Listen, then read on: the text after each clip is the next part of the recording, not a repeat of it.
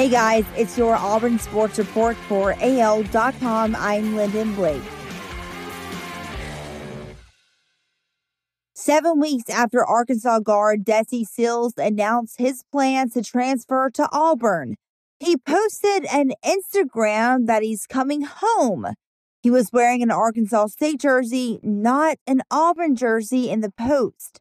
#WolvesUp, Sills wrote. Sills is originally from Jonesboro, Arkansas, which is home to the Arkansas State Wolves. Auburn coach Bruce Pearl expressed his regrets as well as his understanding of Sills' decision.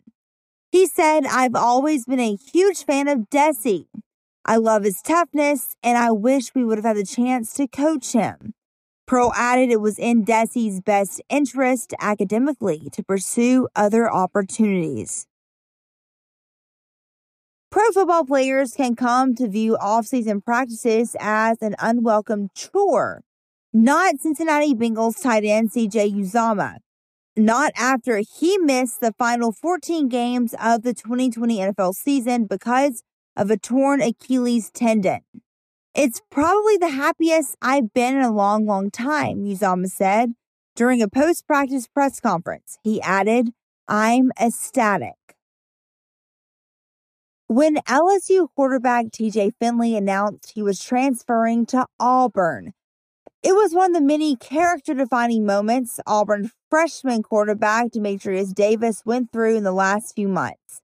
In January, Davis made the jump from high school to college a semester earlier than most students. He arrived at a school that was nothing like he expected to work with a coaching staff that didn't recruit him.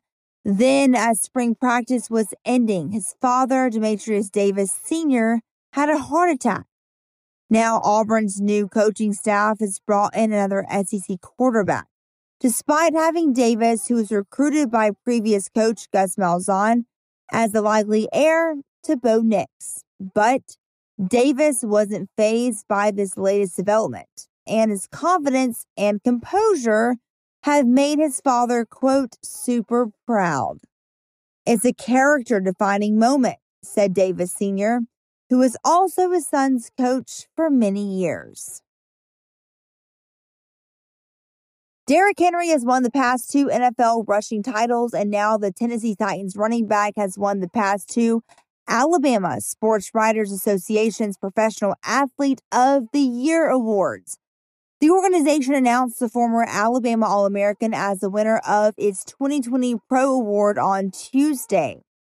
Henry became the 3rd athlete to win the Pro Award in consecutive years, following a pair of baseball players, Frank Thomas in 1993 and 1994, and Tim Hudson in 1999 and 2000. That's your Auburn Sports Report for AL.com. I'm Lyndon Blake.